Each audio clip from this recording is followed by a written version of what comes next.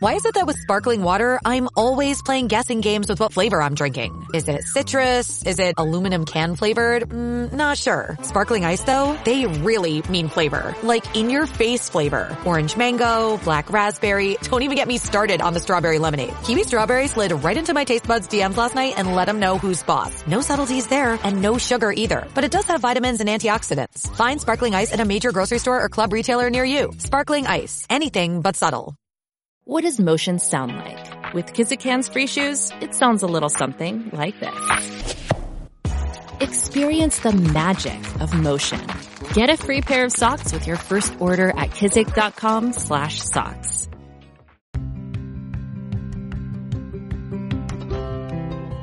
You're listening to Book Club Babes. Let's get into it. Hi. Hello. What's up? I've got feelings. I've got too many feelings. I've got too many feelings. This book has ruined me. Yeah, this book was rough. Oh. I mean, I still rate it at 5 stars. Oh my God, 10 out of 5 stars. 10 stars out of 5. It was everything that you could have wanted, and like you knew everything that was going to happen. Like from the first book, we knew. True. I just hoped that it was like you know how we know that we're going to die one day, but like we just don't focus on that because you don't really like want that to happen. That's how I feel. Hey, cheers. Cheers-o. Dink. Doo-doo. Beep. Yeah, it's like, yeah, we knew Benji was gonna die. We just didn't want him to. No. Anyway, I don't really have much new to report. I'm still reading the same thing as last week. Same. And etc. Literally same. Chapter 104 was literally like 30 minutes long. Your chapter. It was long. It was 103 long. was the tiniest chapter. I was like hunkering down because I knew we were at the end, and I'm like, oh, here we go. Oh, here we go. Here we go. All right, take it away. Right. Take it away. All right, babes, grab your Kleenexes and hold on to your seats, I guess. Squeeze your pooch because you're going to need some emotional support. Yes, you need that emotional support. Oh, wait, shoot, before I get into it. How we got I should say hello. I should say hello to Sydney and Ella. Hello. Hi. Sorry you joined us at such a difficult time. Yes. We're mourning the loss of our favorite fictional character. We're in mourning, yes. And what else? Oh, I guess we should say what we're reading next month. Oh, yeah. Yeah. I'll put it on Instagram too, probably before this episode comes out. How the penguins saved Veronica, something like that. Yeah, that sounds good. It's like a nice, I think it's just going to be like a heartfelt read. Mm-hmm. Hopefully, which is what we sad. need for December. Exactly. Yeah, and that will be good. We need a little refresh, reset, little thingy. Yeah. All right. What did we read last month? That Lisa Jewell book. Yes. And then that was Jillian's book. So yeah, it's been some tough. We just need some fluffers. Yeah, we need some fluffer nutters. Okay. Nutters? A fluffer nutter. You never had a fluffer nutter? Never had a fluffer nutter. I have no fucking idea what you're talking about. What? It's It sounds like some sort of weird cum joke. No, it's just a fluffer nutter. It's a type of sandwich, but you toast your bread, and on your toast, you get the marshmallow fluff on, and you put marshmallow fluff on one side and then peanut butter on the other side, and then you smush them together and you got your fluffer nutter. Who told you that that's what it was called? My dad. I think he's been tricking you.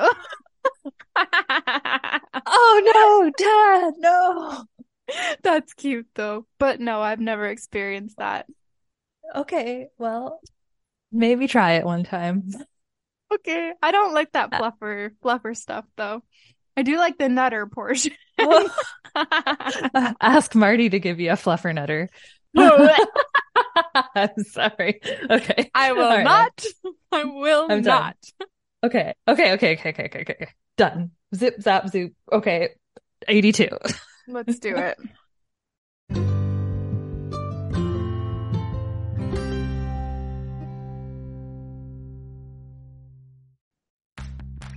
Are you ready to shop?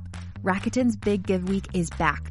Get 15% back at hundreds of stores, and it's all happening this week, May 6th to May 13th. It's the perfect time to shop for everything on your list for spring and summer, like clothing, outdoor gear, and travel. I know I'm using this week to stock up on some warmer weather essentials at Ray-Ban and Ulta, and I love that Rakuten even helps me save on travel at sites like Hotels.com. Rakuten really is the best way to shop, and you can save even more by stacking cash back on top of deals. Plus, during Big Give Week, that cash back is bigger than ever. With Rakuten, membership is free, and when you sign up and shop today, you get an extra 10% cash back boost. That's an extra 10% cash back on top of the 15% cash back. You won't see higher cash back rates than these. Go to Rakuten.com or download the Rakuten app. Rakuten. Shoppers get it. Oh my gosh, I feel like so much happened and also Like everything has happened. Yeah. I know. Okay. Kira doesn't seem to notice that Peter isn't at work, which then in turns hurts Peter. So he decides to put on his green jacket and head down to the rink. All the old guys want Peter back as the GM, and they let him know that the position is open for him when he's tired of making coffee, which irritates Peter, but he tries. Yeah, that's rude. Yeah, it is. Yes. He tries to cover up by laughing and saying that's a good joke. The caretaker warns Peter that they should probably get ready for some trouble after what the caretaker tells Peter about Sune's dog, Bang. And then Peter reflects, thinking like this feels like old times and it's a bit too much, like it's starting to overwhelm him. Back at the law office, it's not looking good for Peter. His signature is like his fingerprint on a murder weapon. Kira's colleague, says, I'd believe him. I mean, he's an idiot, but he's not this stupid. So they're not like really sure if he is in on it or not. Yeah. And then obviously what Kira is worried about the most are the reporters, and the colleague thinks that the newspaper won't publish this, but he also makes a perfect scapegoat. And then Kira is just hoping that Tails can fix all of this because she's realizing that she probably won't be able to. Let's talk about, like, it happens at the end, but Tails stepped up. Yes. I was impressed with that. Because I really hated him during these parts. And then, yeah. And, like, I don't remember, I found his chapters boring in the other books, but I never remembered hating him this much. Like, no, yeah. This was the most hateable Tails we've seen, but at the end there was some redemption. So for the rest of the day, Peter helps take care of the arena, and he's feeling like needed and wanted for a change. Amit approaches him while he's sharpening his skates and says that he should have listened to Peter in the spring, or he wouldn't have ended up where he is right now. He also says he wouldn't be where he is today, though, without him. And that you've done that for Bobo, Benji, and now Big City. So like he's very like nurturing and mentory, and it's really cute. And then we end off with Amit and Mumble going to see if the lake is frozen, and Mr. Mateo is obviously lurking and watching. Ugh. Fuck you, Mateo. Yeah. Garbage. Ted has a game today against Beartown's 13-year-olds. I was thinking too at the end of this book how interesting it was that we had that perspective from the Hied family that we had never met before, and like how weird it was to have like new characters in this book, but how essential they were to the story, like to have that other side of it. It was kind of cool, and you kind of just fell in love with them too, right? Like welcome to the family. Yes. And I was worried that he was going to make them like somebody that you could hate and be like, Mhm. I'm justified for what their Beartown's doing to Mhm. Hied and all this stuff. But like you really made them sympathetic for both sides of the coin, I guess. Definitely, yeah. And I mean, I think when we saw Frederick, he was talking about how this book was focused on community and the sport and how like everything is connected, right? And you really he did such an amazing job of doing that. Like, Mm-hmm. yeah. Yeah. Okay. Anyway, so the 13-year-olds have a game today at the Beartown rink. So instinctively, Johnny doesn't want his youngest child at the rink today, so he stays home. True. Anyway, he ain't there. He stays with the name. Yeah. Yeah. Skibbity bop bop bop. I'm just scatting away. Yeah. Yeah. Okay.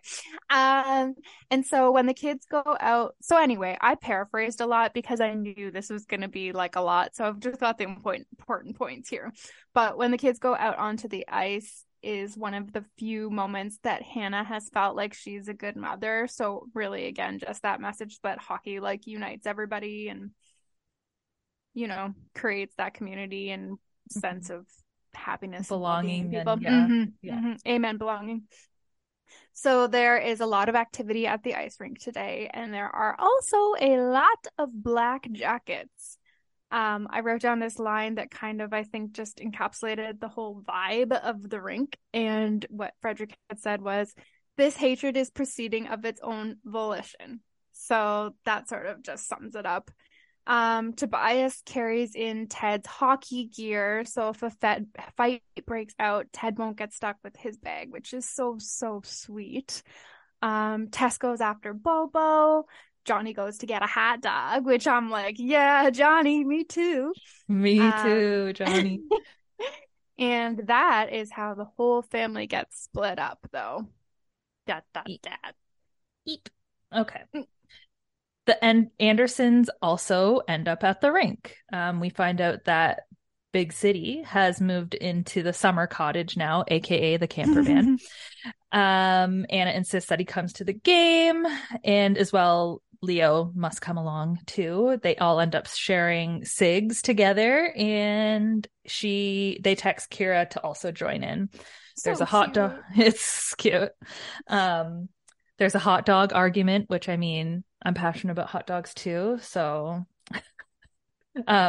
Johnny ends up standing up for one of Liev's guys, though, which I think will be important later. We're back with Anna and Maya. Anna reappears with some beers, and Leo proceeds to drink all of them himself. I love that line about how Anna can find beer anywhere. Yes. They're like, where'd you get it? She's like, I just asked. I just got it, so I just have it. Whatever. Not a big deal. I can get you beer. Tess gets to meet Kira, which then she starts fangirling a bit, which is really cute. She's just like idolizing Kira. And we find out that Tess also wants to be a lawyer and she wants to help girls like Maya. And now Kira knows how Peter felt like all those years mentoring children, and it kind of like gets her heart growing a little bit, and she's just like, call me, and gives her business card, and then a fight breaks out. All right, so the Beartown kids team, they're the juniors, I'm guessing, the 13-year-olds, or one below maybe. I think one below juniors. Yeah. Okay. Anyway, it just kept saying the 13-year-olds. But anyway, the Beartown 13-year-olds have put something absolutely vomit-worthy. They don't really know what, but it could have been like stale fish or something just really gross. Dead something. Dead something in Hied's change room to psych them out before the game. Tobias ends up giving Ted a pep talk because he can tell that he's like really thrown off and nervous, and he tells him to think about cake, which I was literally like, that is the best thing to think about. Who doesn't love fucking cake? Like, if I'm ever stressed out and I text you, you should just text me back like a cake emoji. Like, just think about cake, okay? No, mental note. I've put it in the mental note. So the dads of Hyed's team follow the boys to the ice and are pissed about how unsportsmanlike Beartown is acting. And then the dads from the Beartown team also end up crowding the players' tunnel, and this is how shit hits the fan. So Benji and Audrey get to the rink. Sune didn't come for obvious reasons. He's still very heartbroken. And we also find out that Sune still takes the same walk he did with Bang, which is just so fucking sad. Sune. I know. Oh. So Temu tells Audrey that the pack is to remain calm unless they get a direct signal from him, and he hasn't told anyone that Tails has come to see him, so he's kept that like a total secret. Audrey is fucking pissed that someone has harmed animals. We see she's always tries to be like a peacemaker, but we see her more not violent, but her more aggressive side based on someone having hurt an animal, which I think is very in line with you and I as well. Like we're pretty non-conflict, but I feel like something like that happened, we'd be like, no, fuck you. Yeah, fuck I'm you. coming You're for dirt, you. and I'm going to kick you in your shin and really inconvenience you. Yeah. And like yes, make you eat your own foot, bitch. Yeah. I'll show you the foot club, babes. No teeth for you. Okay. No. Anyway, someone from the Hyed side hears, oh fuck, this was fucked. So someone from the Hyed side hears about Sune's dog, so they decide to kick Beartown where it hurts, and they start to bark, and this is salt and open wounds. Suddenly, all of the rink falls silent because Beartown is sort of like, what? Like, no, this isn't for real. Because keep in mind, they think that Hyed killed Sune's dog. So this is like next fucking level. Fuel to the fire, yes. Yep. Pour the gasoline on. Yeah, that's exactly it. Yeah. And so one of the Black Jackets asks Temu what he wants to do, and there's nothing in Temu's eyes. He's thinking of his promise to Tails not to start anything, but they've come to him with trouble now. So he says, fuck it, break the neck of every last one of them. And here we go. Oh. Tobias watches the Black Jackets run towards his town stands, and he watches those stands break into two groups of people. One is those who run away, and the second is those who run towards. He runs onto the ice because his first instinct is to get his little brother, which is, I love their relationship. It seems like it's come so far. Bobo grabs Johnny and he says he has tests to meet them outside. Hannah ends up getting hit in the chaos, and Johnny moves mountains to get to her, like to protect her, which I also love their relationship. Tobias comes to help his mom too. It's like, throughout the book, we're seeing that Tobias really idolizes Johnny and is becoming like Johnny. And I love how later on Johnny starts to make an effort to be like a man worthy of his son becoming. That's just like so beautiful. Yeah, it's amazing. And they are on their way out of the arena when Johnny collides with someone, none other than Peter Anderson. Of course. Kira, Anna, and Maya are trying to contain the crowd in the cafeteria snack bar area, and Anna ends up kicking a guy in the chest, and then there's the silence. Temu sees Peter bleeding and sees Johnny over top of him helping, but Temu doesn't see it this way at all. And of course, then we find out that Temu tries to hit Johnny with a pipe. As you do. As you do. And Audrey and Benji wildly find Alicia, and they don't even look back. They just like run to Sune's house. They're just like, let's get her out of here. This quote kind of like, I don't know, it stuck out to me. Taking care of someone instead of taking everything out on someone else. Just kind of like watching him evolve into this person who is caring and thoughtful. And her, like, even her putting her energy, she's so angry, but instead of, you know, like putting that anger in towards violence, she decides to put it towards helping the child, right? Alicia and Benji forever. Honestly, Best friends? Best friend? Best friend? My best friend. My best friend? My heart. I might cry already. Okay. We find out that the care and love that Audrey shows to Alicia for the rest of her life, that when she plays on the national team and they ask what name she wants to play under, she'll say Ovich, which is so sweet. After Timu tries to hit Johnny with a pipe, guess who shows up? None other than Liev. I was wondering where he had went the last few little bits. I was like, oh, here you are again. He's like, guess who's back?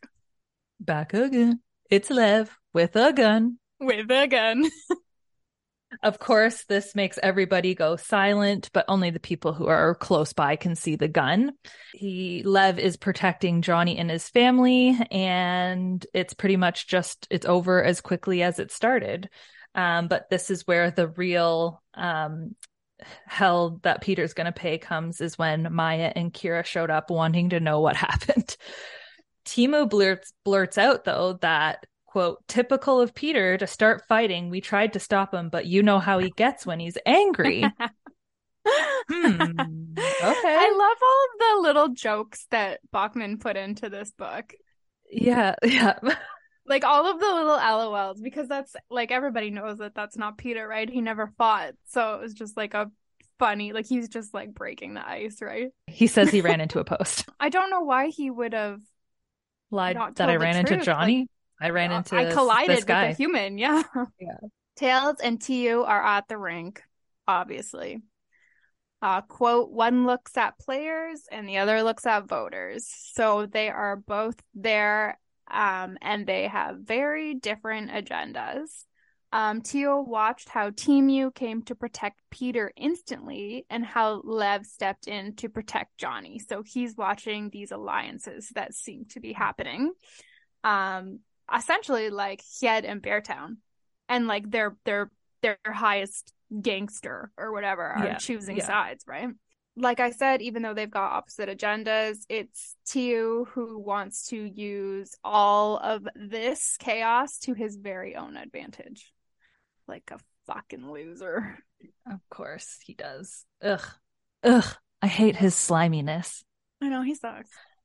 Okay, so after the fight, this chapter starts off with a bunch of Hied pride, which I think we can kind of get the gist from how much people are passionate about Beartown. Same thing in Hied.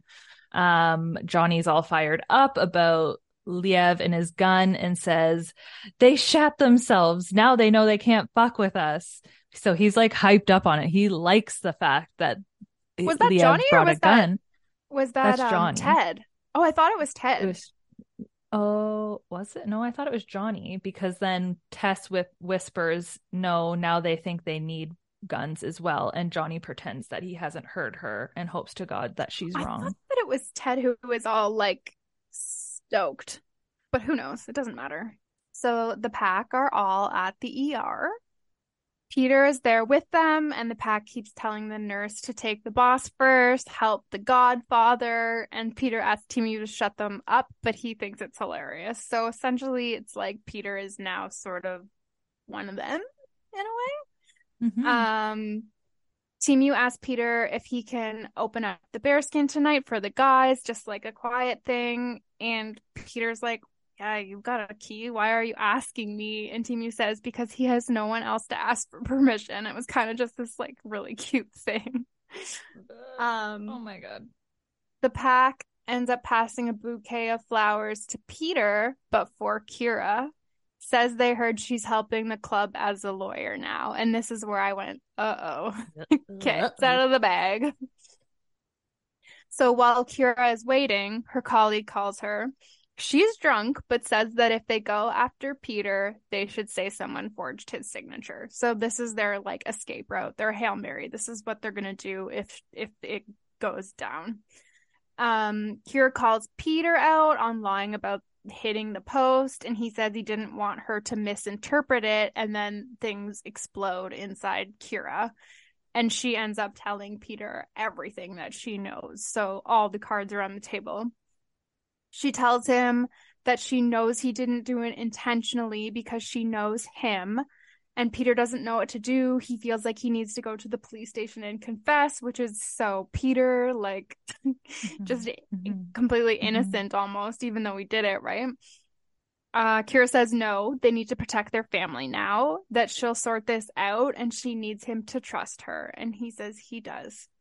And then Kira says when this is all over, they're going on a holiday because she wants to eat croissants. And he agrees. It's cute. We gotta go. We gotta get out of here after all this bullshit. Yes.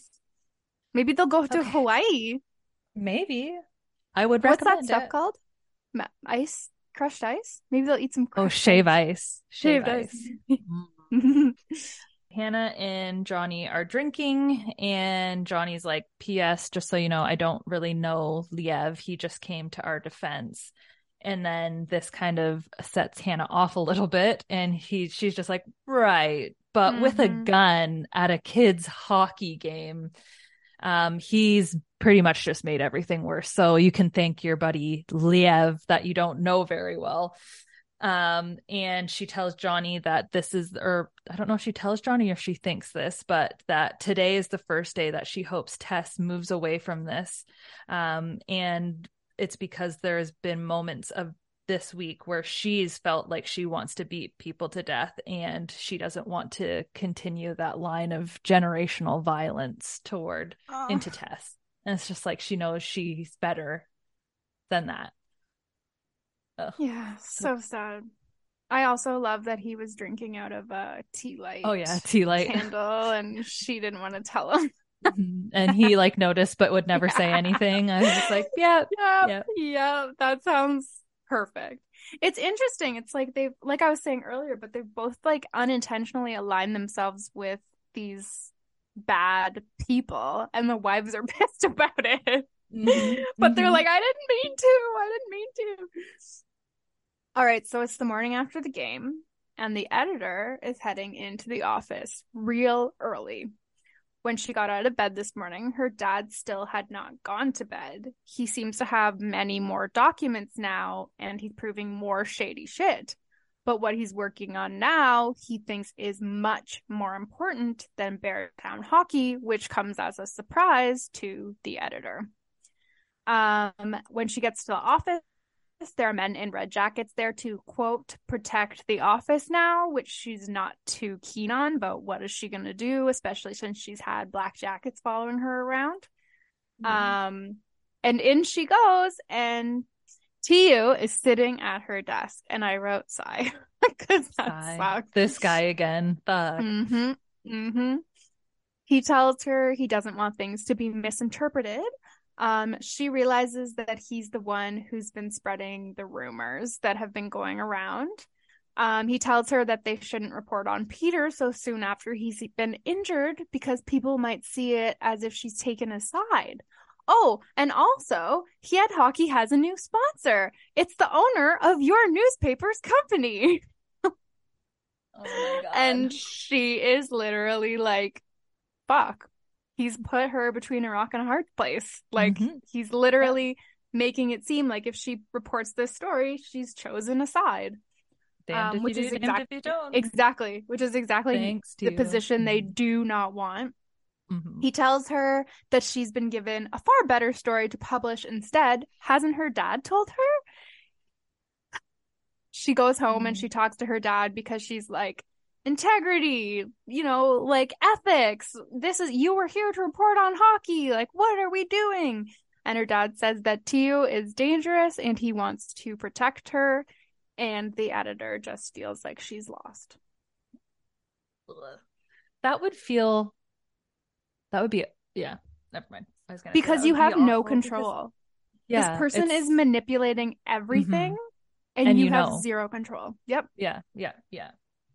Like making it so that any move it's all so calculated so that any move you make is essentially the wrong one. Oh, that guy. Unless you do what he says. True. He'll get his. Suck it. Benji and Big City are sitting together at the camper van. Oh, I love them. And they both know that if they had played together, that they would have been unbeatable. And Big City then admits that the stars are better here. He asks Benji how he copes with being different, and Benji responds, of course, with his smart-ass remark saying, "Get high and knock people's teeth out." But also I've heard meditation is good too, or something like that. Whatever floats your boat.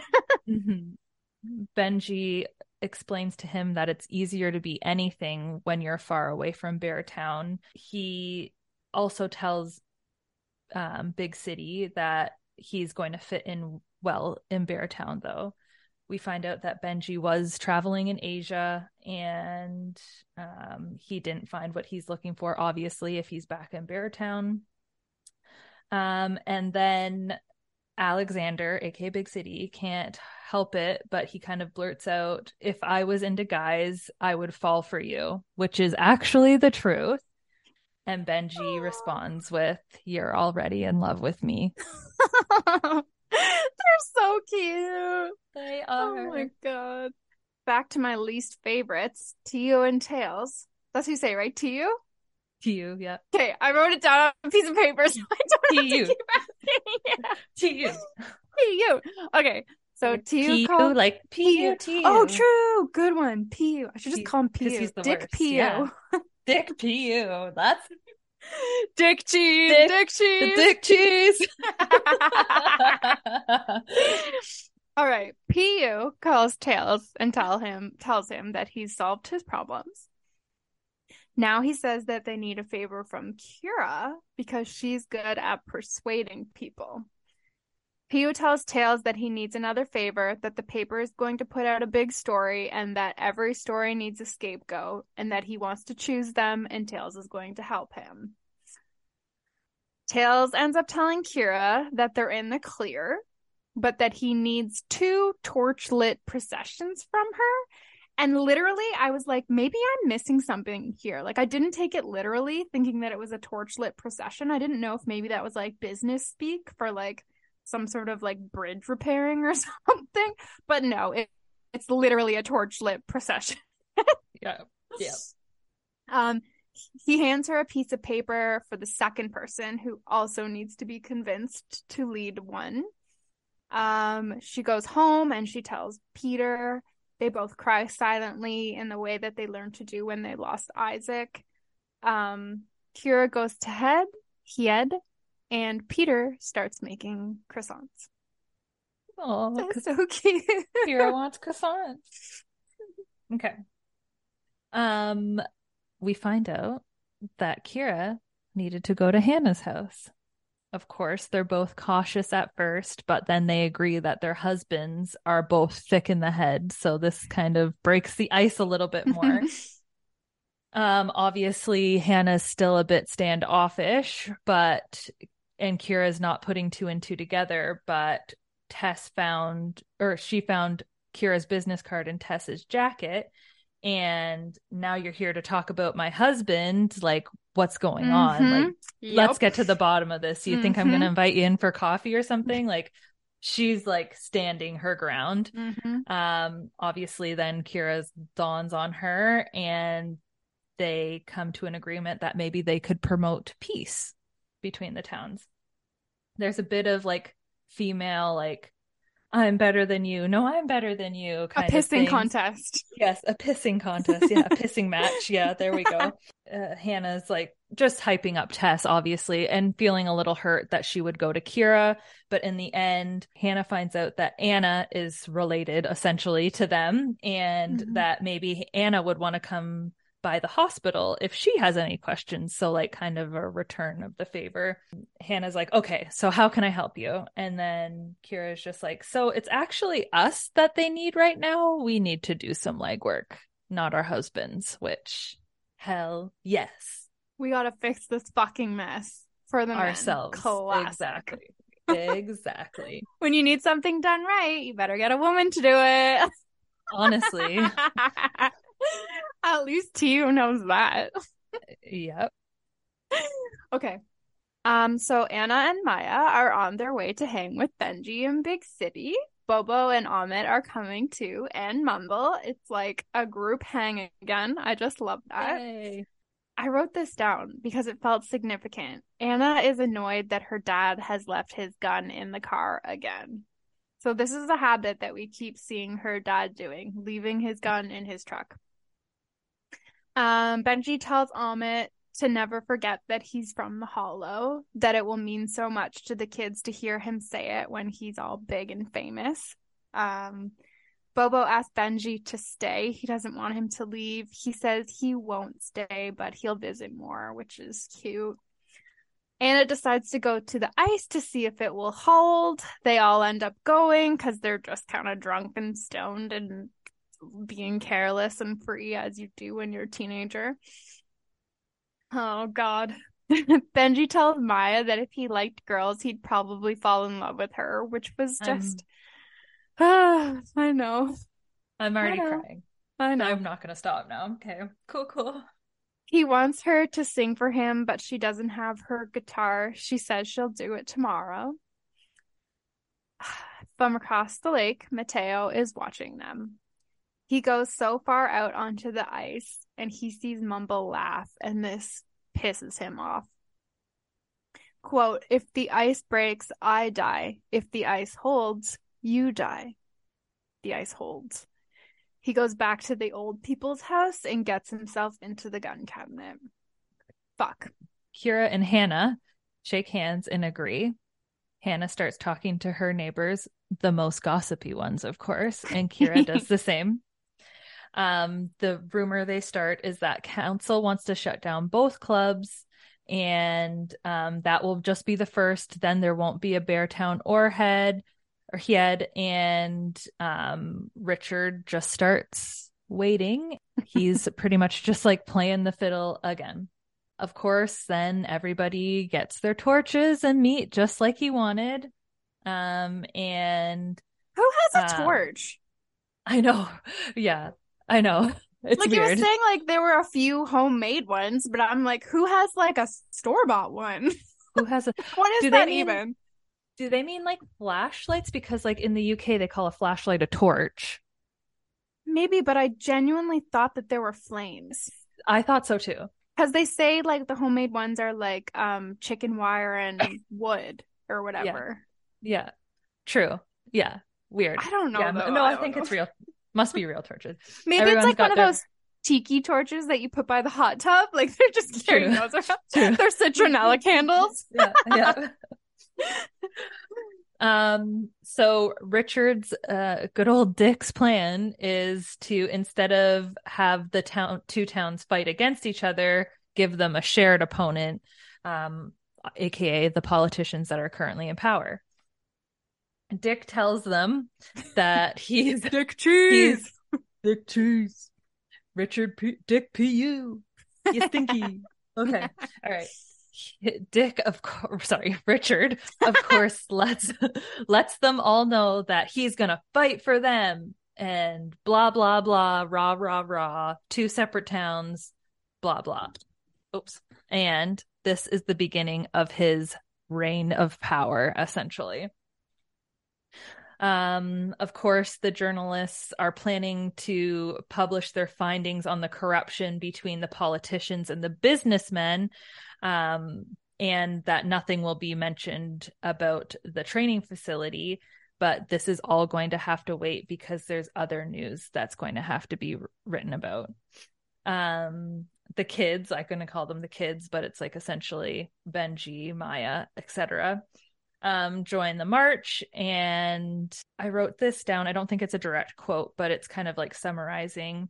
It isn't a hockey club, it's everyone you know. So like they just felt like a huge sense of community. And I think Maya even says that like this was the first time she felt like at home and felt like a kid for the last time. Kira tells Peter that he and Timu should open the bearskin tonight, so they do. And Timu takes his shirt off and dancing on the tables. I texted you. I'm like, that's your dream. I'm just picturing that he's like got blonde hair, like a Swedish blonde-haired blue-eye you guy. were picturing him Long, blonde? long hair, Oh, I kind of like pictured dark maybe hair. like Short, pulled dark back. hair. Oh no, I was thinking like maybe like a bit of a flow back, short-ish, longish Cute. blonde hair, blue Cute. eyes. I'm here for it. Yeah, okay. Are you picturing Marty without a shirt on? No, I'll send you a picture of who I'm thinking of. I'm kidding. Hey, Marty. Hey, Marty. So Tails has one last promise to keep, though. And that's the one he gave to Timu. He approaches the Ovich sisters and says, I have a business proposal. He like sells all his watches and stuff, and he has like a wad of cash and gives it to them. And Audrey then arrives at Liev's house to pay Ramona's debt, but he's insistent on wanting the pub. So I fucking loved this part. I loved this part. They drink and they talk and they drink and they talk and they drink and they talk some more. And she's like keeping up. Like she's oh, like, yes. She is like, this is what I want. Yeah. You're not getting the pub. Yes. Yeah. Essentially, this is what the straw that kind of breaks the quote unquote camel's back is that Liev's mutt of a dog wanders in, and we find out that he used to be the guard dog, but he's so old now. And this is when Audrey sees her in. And she says, I'm going to bring you 2 watchdogs. I'll train them myself, and Timu will not bug you until I say so. So she's like, I'm in charge around here. And I get the bearskin. So, yep, now the Ovich sisters own the bar. And the first thing they do is raise the price of beer. And the old bag will be dancing in heaven. Yay, Ramona. Yay. I did not see the Ovich sisters owning the bearskin, but I fucking love it. I love it. Like, it's I perfect. kind of forgot about the bearskin. I don't know. I guess I just thought Timu would run it, but like, yeah. No, it needed to be the sisters. They need something. 2.5 years have passed since Kevin assaulted Maya. 2 years have passed since she left. And it does seem to be what started it all. What happened between Kevin and Maya really shook the whole town. Maya could easily have been Ruth, but she wasn't, and no one knows who Ruth was. Many years ago, there was a small boy and a large boy called Psycho, and those two became friends. We find out that Psycho, or the bigger boy, is named Rodri, and he calls the smaller one Mumble. So Rodri is obsessed with wanting to be a hero and sleeping with girls, even though he hasn't yet. Ruth knew what the town did to girls like her and Maya. SDS. Ruth regretted leaving Mateo and also leaving her diary behind. We're finding out a little bit about Ruth in this chapter. So she was an outcast and alone until a new girl from Hed joins their church, and her name is Beatrice, and they become fast friends. They both essentially needed each other because they were both so consumed. Their parents were both so consumed in this religious organization, and they just want to be regular, normal fucking teenagers. So they start rebelling, and I think rebelling even more so than you regularly would, just because they have no rope. You know what I mean? So when they are 16, they end up going to a Hed party. Ruth ended up with a boy, but he couldn't get it up, and when Ruth left, he got super mad. And so guess what he does? The only logical thing that you do, he told everyone that they slept together and that she was, quote, useless in bed. And this starts it all. Ruth's parents find her, quote, hiding place, Beatrice's parents find her hiding place, and they send Beatrice away. So now Ruth is alone again. And then there were those 2 boys that saved Mateo on the ice. And Rodri is the one that killed her, even though she was thousands of miles away from him. Knock, knock. Who dare? Editor-in-chief. Oh, fuck. Sorry, we closed.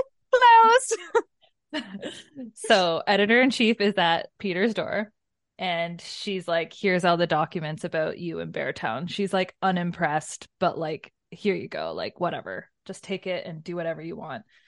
And then Peter stops her and tells her that he looked the other way and kept quiet, and he's wondering if there is anything that he could do to redeem himself. And she just tells him to earn it, like be a good person from here on out, essentially. But she's always been a good person, just the circumstance. I think it caught her off guard because she didn't see him as that type of person, right? No, exactly. And then to be like face to face with him being like, I'm sorry, and she was kind of like, oh shit.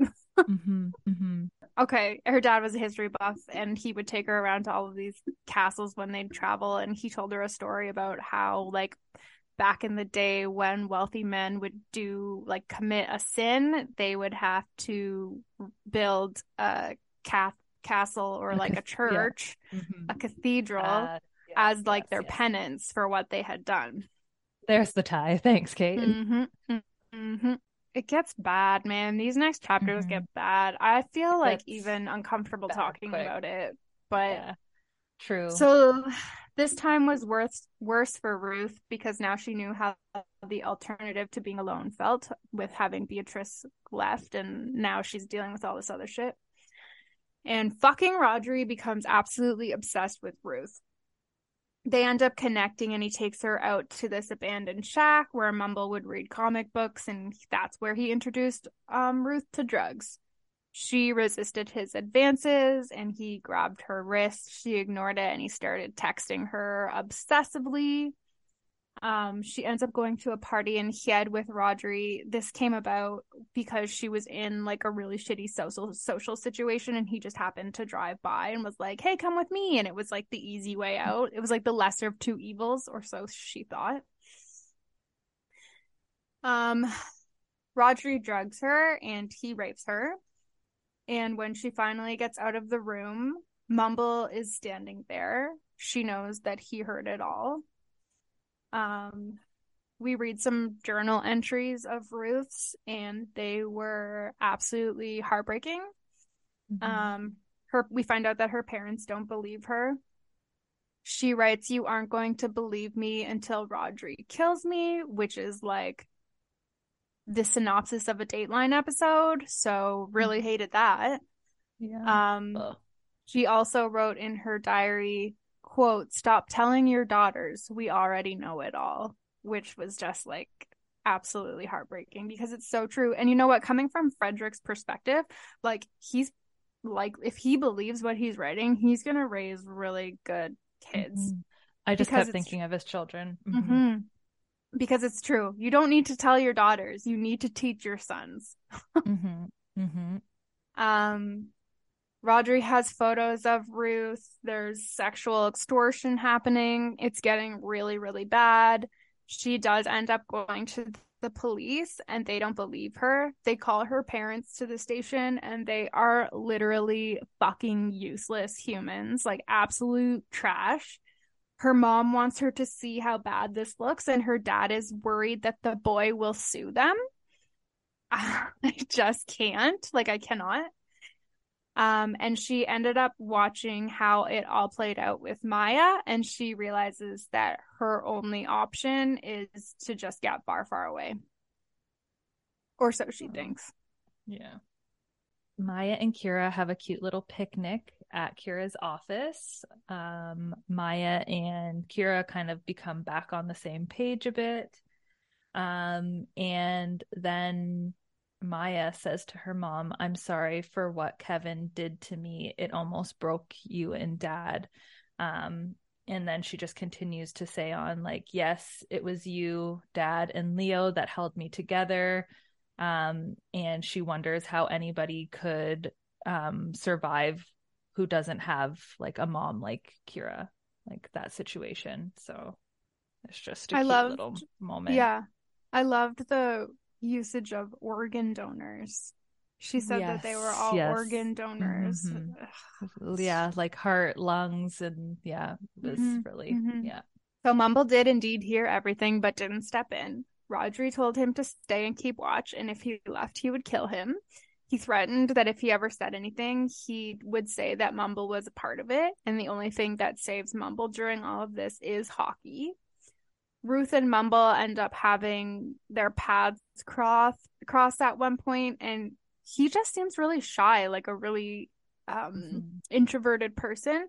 So he doesn't say anything, but she tells him for him to tell Rodri to leave her alone. He won. No one believes me, and at this, Mumble dies inside. Ruth ends up getting away. She's in a new country, and she's just trying to live as best as she can. And one night she's dancing, and the drugs take her, and that's how she dies.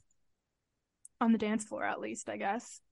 I wrote down this quote just because it was pretty sad, but quote, Matteo will never think of his sister dying, only as her being killed. So he's got a lot of hatred, and he's putting a lot of blame on what's happened to her, which I think is understandable, but not to the extent that he takes it, obviously.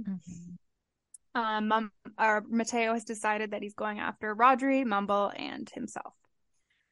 So Rodri holds a knife to Mumble's neck and threatens him at his door. He tells him to look what happened with Kevin, and that if this gets out, Mumble would never be able to play hockey again. Mumble ends up making the Beartown team after Vidar died, and Zakel brings out the best in him, and this is the only place that he's happy. So it's almost like he would have to sacrifice his only happiness if he said anything, and so he decides to stay quiet. Matteo goes to see Lev. He wants to exchange the hunting rifles for a pistol. Lev says no. One of his employees says yes. Now Matteo has a pistol. And all I wrote was, oh, wow, okay, so he goes and shoots Rodri. So that happens real quick. He shoots him in a car. Which, like, that guy fucking had it coming. I wasn't sad about that at all. Yeah, I mean, if it ended there, I would have been like, okay. Yeah, like, he's the one to go. Just kill him and then kill yourself and call it a fucking day, man. Yeah. All right, so he thinks about leaving Ruth's diary at the Andersons' house, but decides not to do that to his mother. He cuts a hole in the lake and he drops the diary in, which I'm bummed about. Like, I wish he had left the diary for Kira, especially how things play out, right?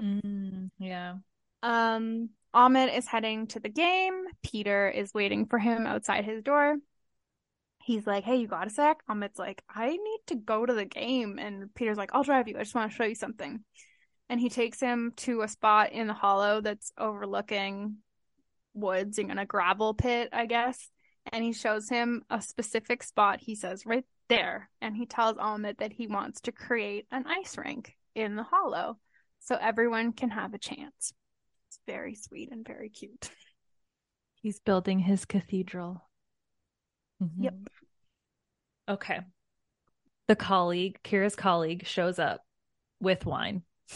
She just seems like always drunk. I love her. Yes. Of course, they all get a little tipsy, and Kira tells Maya about Tess and what Tess wants to do. Kira then breaks the news in front of everybody that she wants to peace out from the law firm, and like, okay, I'm gonna sell you my shares. Like, there won't be any worry. Like, we signed, like, trying to smooth things over with the her colleague / partner. I found I know that it's cute and that was good and everything, but I found that to be like a plot hole, because in the beginning it says that their firm is in financial trouble.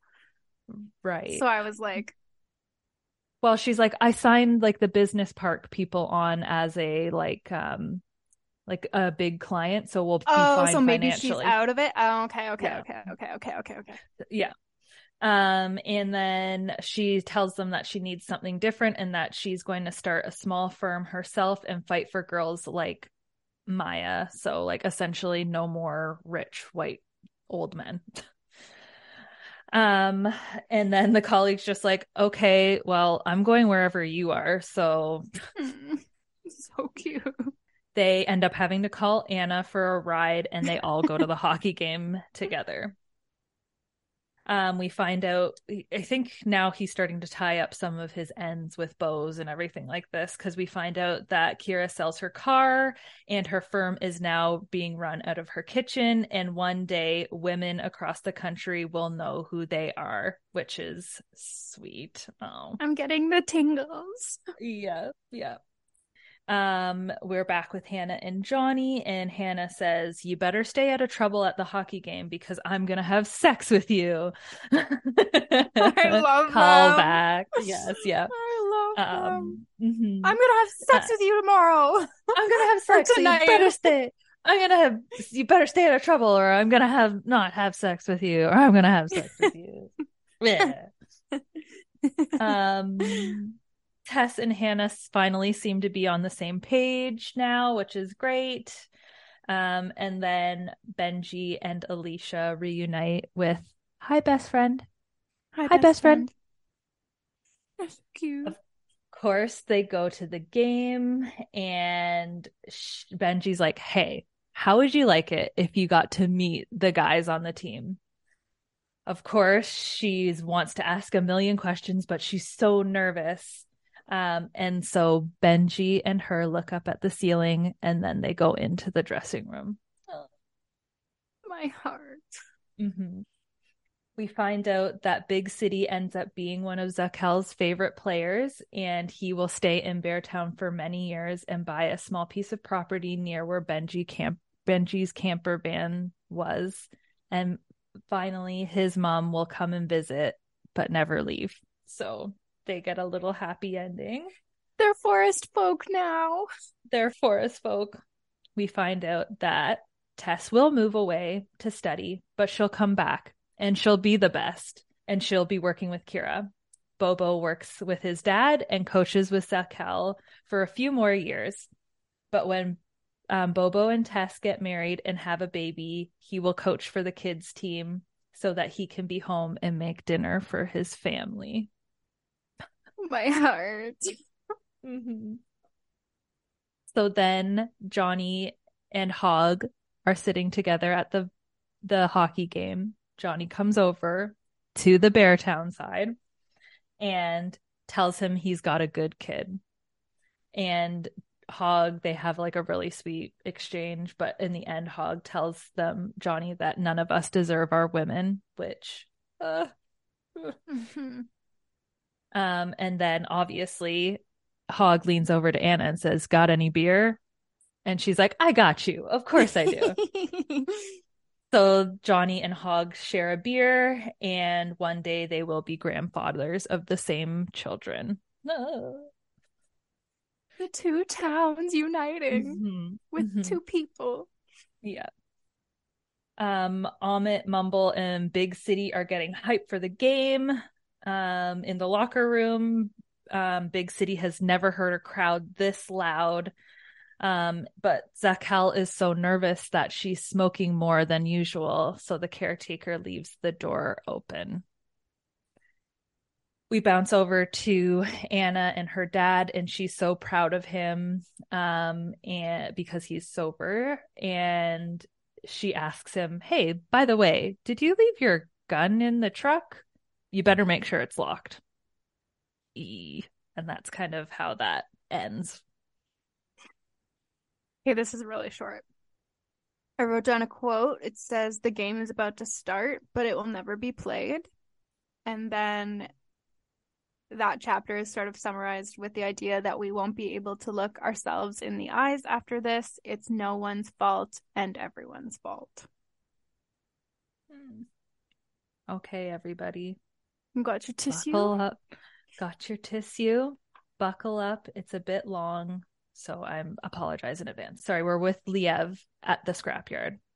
Audrey has reminded him of his nieces, and he ends up sending like all of his money to them, and he hopes that one day he can build a house for them. So it's kind of like sparked something in him to be more than just a thief or a bad person. He does have one regret, though, looking back, and that is Amit, obviously, and what he did to Amit. And then he finds out that his employee sold a gun to Mateo, and he looks like the darkness that everybody gets in Beartown in Head, and then he like zooms to the game. He's driving way too fast. Of course, Anna's dad is like, oh, Anna's right again. The door was unlocked. And he, though, of course, because he's like master hunter dude, he sees a kid out the side of his, like in his peripherals, and he knows just by the look of him that he's acting very suspicious. And he runs toward the open door with a gun. Anna's dad grabs his rifle, and then Liev's car swerves into the parking lot, which I'm like, you better fucking not kill Anna's dad. She's already gone through enough, you little... Oh my God. Okay, this is tough. So essentially, Mateo shoots the locker room. Just blindly. It seems like at first he had an aim, and then he got so disoriented by the sounds of it. Mumble knows he's going to die. He's the one Mateo is aiming at. He waits, but then he opens his eyes, and there are 2 bodies on the ground. So he's just feeling fear, obviously. We find out that Benji didn't even notice Mateo come in, or that Alicia was standing in front of Mumble. This kind of just like bounces back pretty quickly. So sorry if it doesn't really seem like it makes sense, but it will. Hannah obviously doesn't know what's going on because she's at work delivering 2 twins at the same time this is happening. So there's a little symbolism there. Oh, yeah, 2 lives. Oh, I didn't even think of that. I just got the chills. Yeah. We know that somebody is dead, and Frederick's making it seem like Alicia very hard right now. And Benji ends up tackling Mateo, who then fires 2 shots in his heart. And this quote broke me, one of them. And it is, what else would he have hit, because he was all heart. Benji. From where Anna's standing, I know, I'm so sad. From where Anna is standing, she sees Benji die. And then she sees Mateo being shot, and she knows it's her dad. Of course, we all hope for a long story for Benji, but we knew deep down that that wouldn't happen. But if anyone had a time machine, they would go back and warn him. It's really so sweet. Thank fuck, Alicia is alive. Maya scoops her up and just like runs with her into the forest and is protecting her. Obviously, Maya's in shock. She's seen like one of her best friends sadly dead in a traumatic way. And then Kira and all the other women run and like make a wall around Alicia. That symbolism broke me. Like I could not. I had to take a minute there because that was too much. It was, yeah. But we find out that this will be the worst day of the rest of her life. So from here outward, she will live a long and happy life, which is sweet. Audrey, this is heartbreaking. Audrey scoops up Benji and like just runs with him, takes him out of there, which is, I'm tearing up. Okay. Liev finds out that he's too late. And he's like thinking what he could do. He could take the gun back and cover his tracks, but instead he ends up reuniting Anna and her dad because they're both in shock and like wandering around. We all know about Liev and what his like background is and what his deal is, but he ends up helping Anna dispose of Anna's dad's rifle. Anna's dad is already crying and bawling. Like it was instinct for him. It's like he didn't even, but it was the best outcome of what could have happened. Because obviously Mateo was just going to take fire and kill as many people as he could. Yes. But it still is, I guess, frowned upon.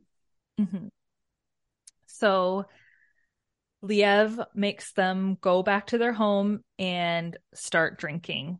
And he calls this the alibi, obviously. And he says, if your dad is too drunk to shoot somebody, surely that's your alibi. So he says, drink more of the alibi.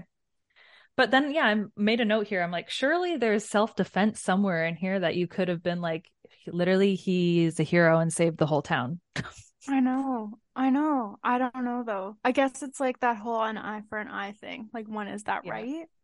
True. Anna obviously cries and cries, and this is the last time in her life that she gets drunk. Maya, we kind of go back to the beginning about how other people were wondering how the sun could rise after Ramona died, and how Mateo thought, like, how could the sun rise after Ruth? And Maya wonders how the sun could rise after Benji dies. And now she knows the grief that her parents carry from Isaac and this the quiet crying. The little nod back to that. Every day she will wonder if Benji is proud of her or if she's good enough, because of course she will. It's Beartown.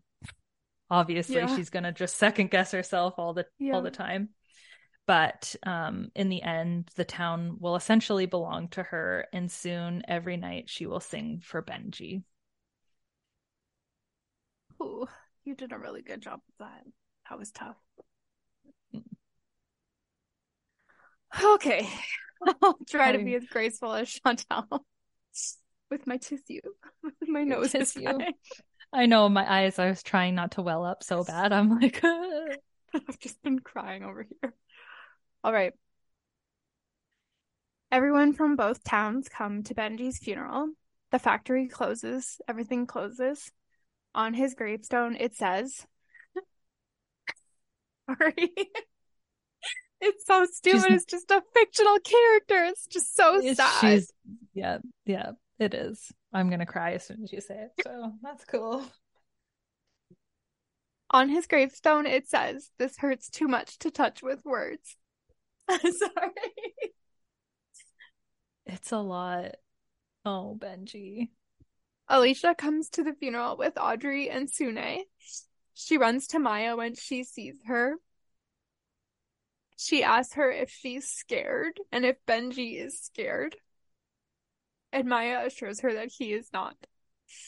And she ends up writing and singing a song for Benji. I didn't write it down because I was crying too much at this point, but it started off with, like, someone who loves you is asking if you were scared or something, and that broke me. Frederick, why you gotta do this to us? I know. After the funeral, Bobo and Amit and the whole A-team bring all of the kids together for a game of hockey. Everyone ends up joining in after time. It seems like this is something that they keep doing. And it's their home and their community that holds them together. A few months later. All is well in Hannah's world today. Bobo helps Johnny fix the van. They all have a snowball fight outside of the fire station. One evening, Ted's coach calls to tell them that Ted is being scouted and that their life is about to change. Johnny drives to Peter's... Fuck, this is so I just fucking can't. I fucking can't. Johnny drives to Peter's house. He tells Peter that he wants advice because Ted is being scouted. And Peter says, "Oh, I don't really know much about the business side of things." And Johnny says that he doesn't want advice about business, but he wants to be a better dad. And he asks Peter what he would have wanted from his father when he was going through the same thing. Ted goes far in the NHL. He's like a captain or something. I'm guessing that's like a huge accomplishment. Yeah. And when asked where his leadership qualities come from, he will say, quote, "From home." After all of the hockey games, the Black Jackets go to the graveyard with beer to talk to Vidar and Benji and Ramona and Holger and everybody else. They tell them all about the game. One day, Timu brings his son here, and there's a lot of laughter because his son likes soccer. Of course he does. Oh my God. Zakel becomes a famous coach. In many years' time, she will coach the national team that Alicia plays on. And for one game, she breaks her strictest rule. And that is that Alicia is allowed to play as number 16. Zakel watches her on the ice and forgets that it isn't him. Heartbreaking. Oh my God. That is literally the most heartbreaking thing in this whole book. Oh my God. Ugh. Leo ends up searching for a specific player that used to seem to come and find him and kill him in his video game, but he never comes back. It was Mateo who was finding him and killing him. Maya and Leo both grow up and have families and are grateful for their parents and each other. The police never find the rifle that killed Mateo. Anna's dad is safe. Lev carries on being both an awful and a good person at the same time. So Lev was almost like the dichotomy of both of the communities, like as a person, right? I mean, the symbolism is like literally he lived between the two communities. He's like, yeah. He's both good and bad. Mm-hmm. Tiu goes to see Tails. He tells him about the article. He says he will spare the hockey clubs, but says they should probably admit to a few little crimes with Peter's signature and blame Ramona for coaching him because she's dead, so why not, right? Tails decides he wants to say that it was him. He tells Tiu about how him and Peter have been the best of friends since childhood. So he decides to say it was him who signed those documents in Peter's name. Tails goes to jail for a few months, and when he comes back, he helps Peter build the cathedral. Tails never tells anyone how much he contributed to it, and that is his atonement. Thank the you editor-in-chief for redeeming yourself a little bit, Tails. I know. And Peter too. They both did that. The editor-in-chief moves away and takes on Tiu. She destroys his whole career. Almec goes to the NHL, as we knew. Fuck me, this part got me all over again. When you thought. I know. A man is watching TV and sees Maya. He doesn't recognize her necessarily, but she seems familiar. She has dedicated a song to someone who she says it's their birthday. And there's a slideshow behind her and a photo of Benji appears. He takes his bass and finds Maya after one of her shows and tells her that he loved Benji too. And she asks if he plays, and he says, yes, bass. This is the teacher from the first book. Yeah. Mumble plays hockey until he is 30 and has to stop because of an injury. He never tells anyone that the bullets were meant for him. He goes to the cemetery where Mateo is buried and ends up walking into the forest with a rifle. Ruth and Mateo's parents devote their lives to charitable work. Who fucking cares about them? Garbage. Yeah. Alicia grows up at Audrey's and Sune's. Oh, fuck. One day she comes home with a puppy that is hers, but it can't be alone when she's at practice and school. So Sune will just have to help. I just love their relationship so much. I know. It's perfect. Benji's sisters carry on running the bearskin, except now everyone calls it Benji's. It's Anna's birthday. Her dad fills the downstairs with balloons, and Hannah shows up with the voucher for driving lessons for her. Then they all go on a little trip to visit a college that Hannah says has a course in midwifery and that she'll help Anna. She doesn't know what to say, but this was a little confusing, but I think she gives her like an envelope full of Mother's Day cards that like all of them that she's ever made at school because she had to. Which is huge for Anna because Anna's never vulnerable. And while they're at the college, which I guess is near a hospital helicopter flies by, and Anna says to Hannah, how do I drive one of those? Anna ends up taking Maya in the helicopter. So Anna becomes a hospital helicopter pilot.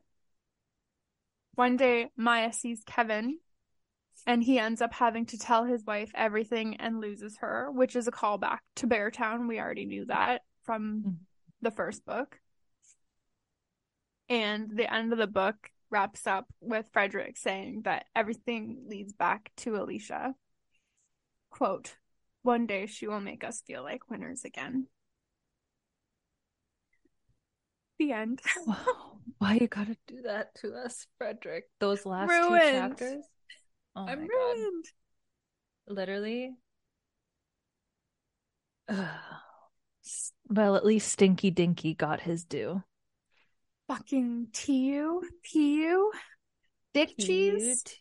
Dick Cheese due. Bye-bye. So Tails redeemed himself. Mm-hmm. Lev kind of redeemed himself. Mm-hmm. He's like, yeah, I'm going to be a bad guy. It's how I make my money, but I'm going to do good with my money. Mm-hmm. Yeah. Mm-hmm. Or try to do good. Love Tess and Bobo, obviously. Love. I mean, fucking the teacher coming back. Yes, that was the callback. So good. Mm-hmm. Mm-hmm. Oh.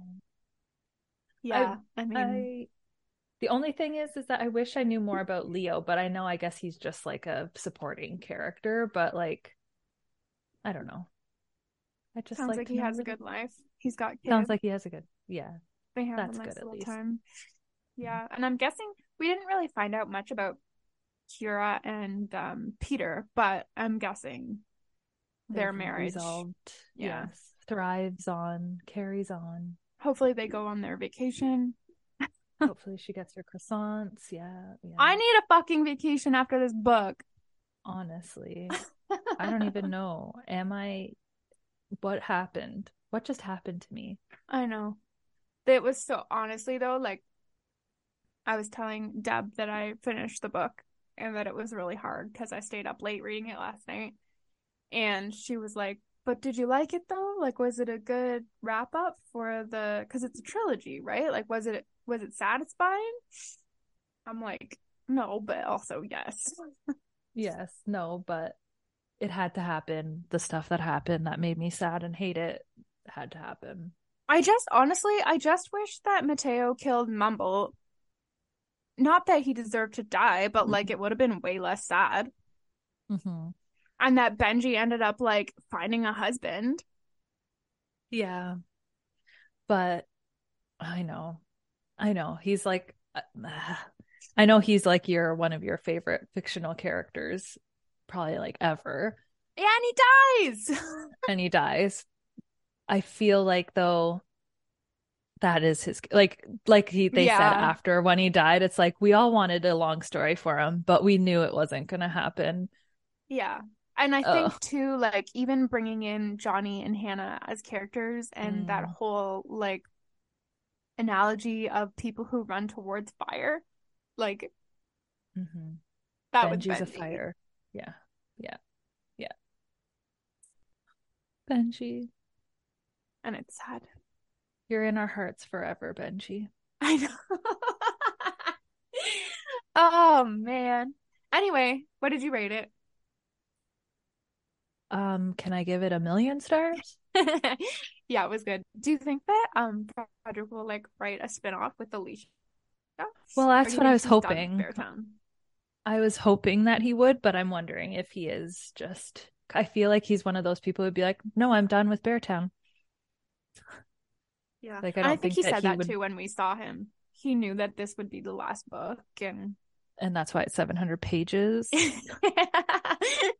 could have made it 2. Yeah. No, I'm happy it's not. Not. Imagine imagine it was 2 books and we'd been like teased from the beginning that Benji was gonna die, and we had to read like a whole second book to get there. Oh my God, that would have been bad. I wish that instead of the TV show they made a movie. Yeah, that would have been good. Because the good. TV show was not great. It wasn't even the same story, essentially. Maybe they'll make like a North American version though, because that one was Swedish. Mm-hmm. And they're doing a man. What are they calling it? A man called Uwe? No, they're calling it like a man called. They've changed his name because it's Tom Hanks. What? It's like the North American one. It still looks good, but what is it? A man called Otto. They've changed it to a man called Otto. Mm-hmm. Yeah, which is still close.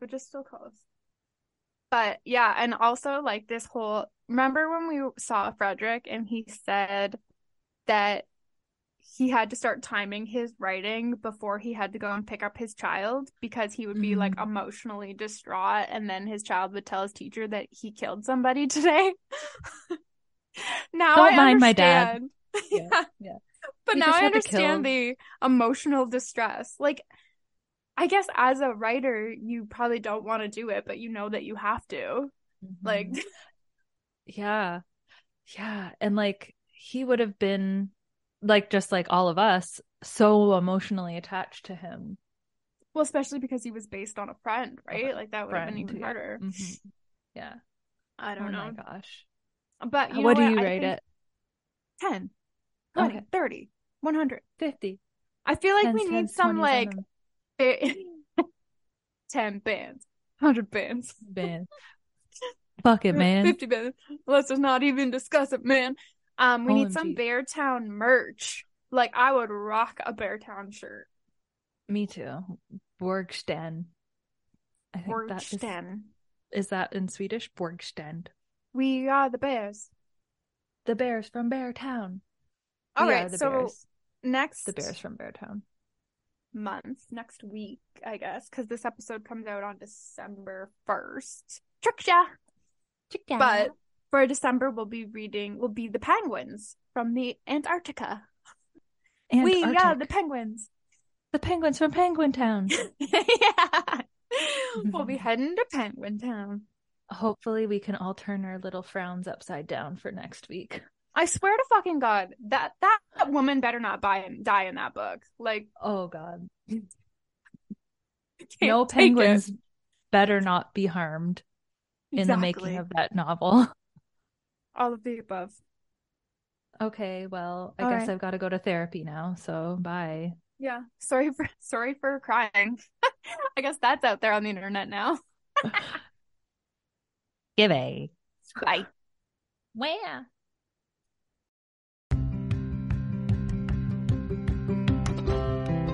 Thank you so much for listening. Please join us over at the Book Club Babes Facebook group for book discussions and to make your book recommendations, or on Instagram at bookclubbabes.pod. If you'd like to reach out to us directly, you can email us at bookclubbabes.pod@gmail.com or contact us on our website at bookclubbabes.ca. If you love the Book Club Babes podcast, please tell a friend about us. And until next time, bye!